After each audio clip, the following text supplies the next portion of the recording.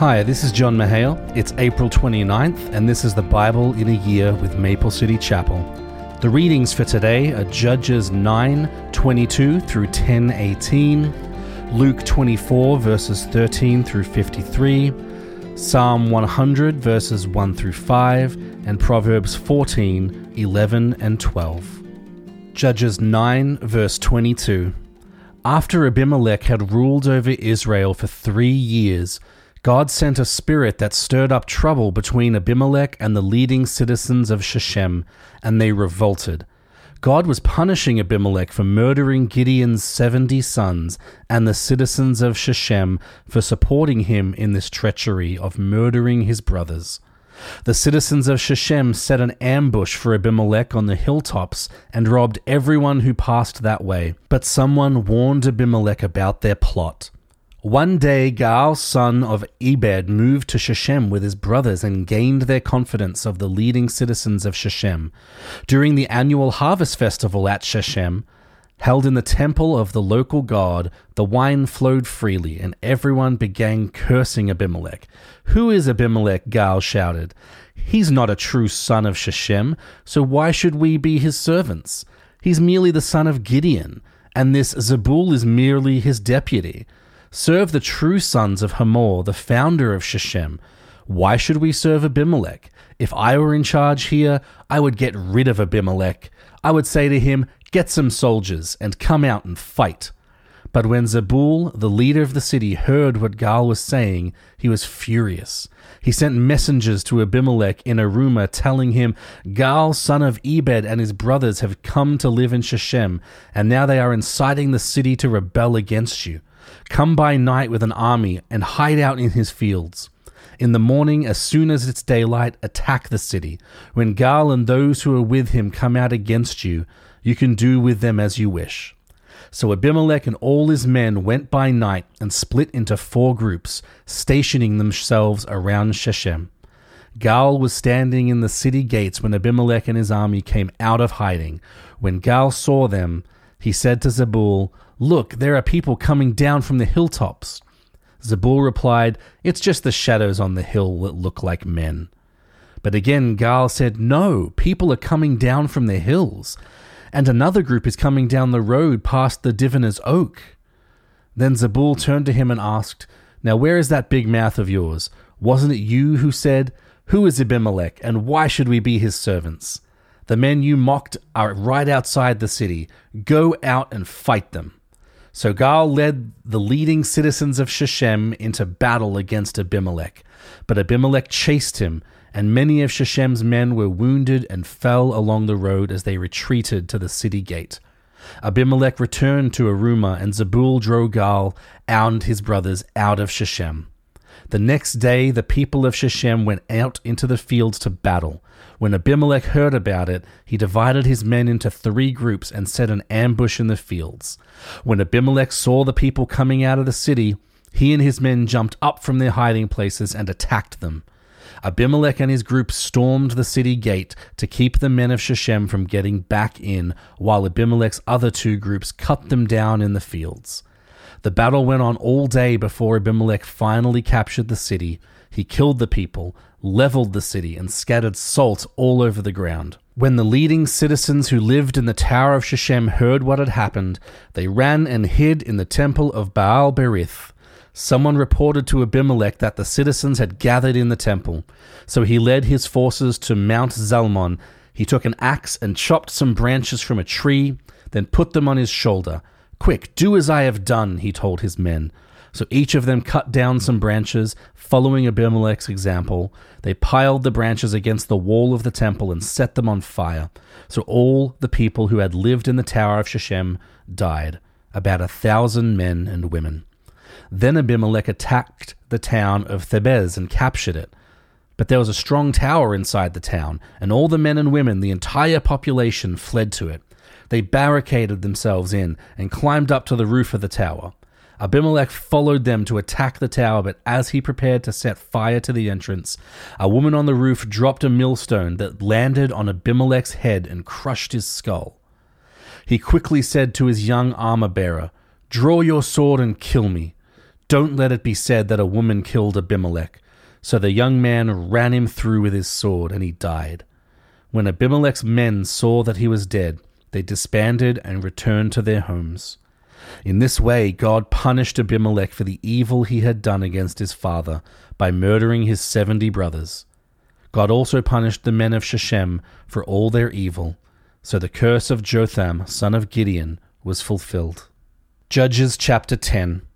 After Abimelech died, Tola, son of Puah, son of Dodo, was the next person to rescue Israel. He was from the tribe of Issachar, but lived in the town of Shamir in the hill country of Ephraim. He judged Israel for 23 years. When he died, he was buried in Shamir.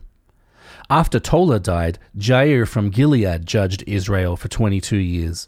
His 30 sons rode around on 30 donkeys, and they owned 30 towns in the land of Gilead, which are still called the towns of Jair. When Jair died, he was buried in Kamon. Again, the Israelites did evil in the Lord's sight. They served the images of Baal and Ashtoreth, and the gods of Aram, Sidon, Moab, Ammon, and Philistia. They abandoned the Lord and no longer served him at all. So the Lord burned with anger against Israel, and he turned them over to the Philistines and the Ammonites, who began to oppress them that year. For 18 years they oppressed all the Israelites east of the Jordan River in the land of Amorites, that is, in Gilead. The Ammonites also crossed to the west side of the Jordan and attacked Judah, Benjamin, and Ephraim. The Israelites were in great distress. Finally, they cried out to the Lord for help, saying, "We have sinned against you, because we have abandoned you as our God and have served the images of Baal." The Lord replied, "Did I not rescue you from the Egyptians, the Amorites, the Ammonites, and the Philistines, the Sidonians, the Amalekites, and the Maonites? When they oppressed you, you cried out to me for help, and I rescued you. Yet you have abandoned me and served other gods, so I will not rescue you anymore. Go and cry out to the gods you have chosen. Let them rescue you in your hour of distress." But the Israelites pleaded with the Lord and said, "We have sinned. Punish us as you see fit. Only rescue us today from our enemies." Then the Israelites put aside their foreign gods and served the Lord, and he was grieved by their misery. At that time the armies of Ammon had gathered for war and were camped in Gilead, and the people of Israel assembled and camped at Mizpah. The leaders of Gilead said to each other, "Whoever attacks the Ammonites first will become a ruler over all the people of Gilead." Luke chapter 24, verse 13. That same day, 2 of Jesus' followers were walking to the village of Emmaus, 7 miles from Jerusalem. As they walked along, they were talking about everything that had happened. As they talked and discussed these things, Jesus himself suddenly came and began walking with them. But God kept them from recognizing him. He asked them, "What are you discussing so intently as you walk along?" They stopped short, sadness written across their faces. Then one of them, Cleopas, replied, "You must be the only person in Jerusalem who hasn't heard about all the things that have happened in the last few days." "What things?" Jesus asked.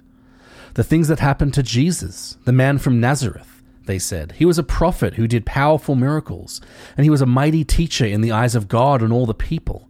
But our leading priests and other religious leaders handed him over to be condemned to death, and they crucified him. We had hoped he was the Messiah who had come to rescue Israel. This all happened 3 days ago." Then some women from our group of his followers were at his tomb early this morning, and they came back with an amazing report. They said his body was missing, and they had seen angels who had told them Jesus is alive.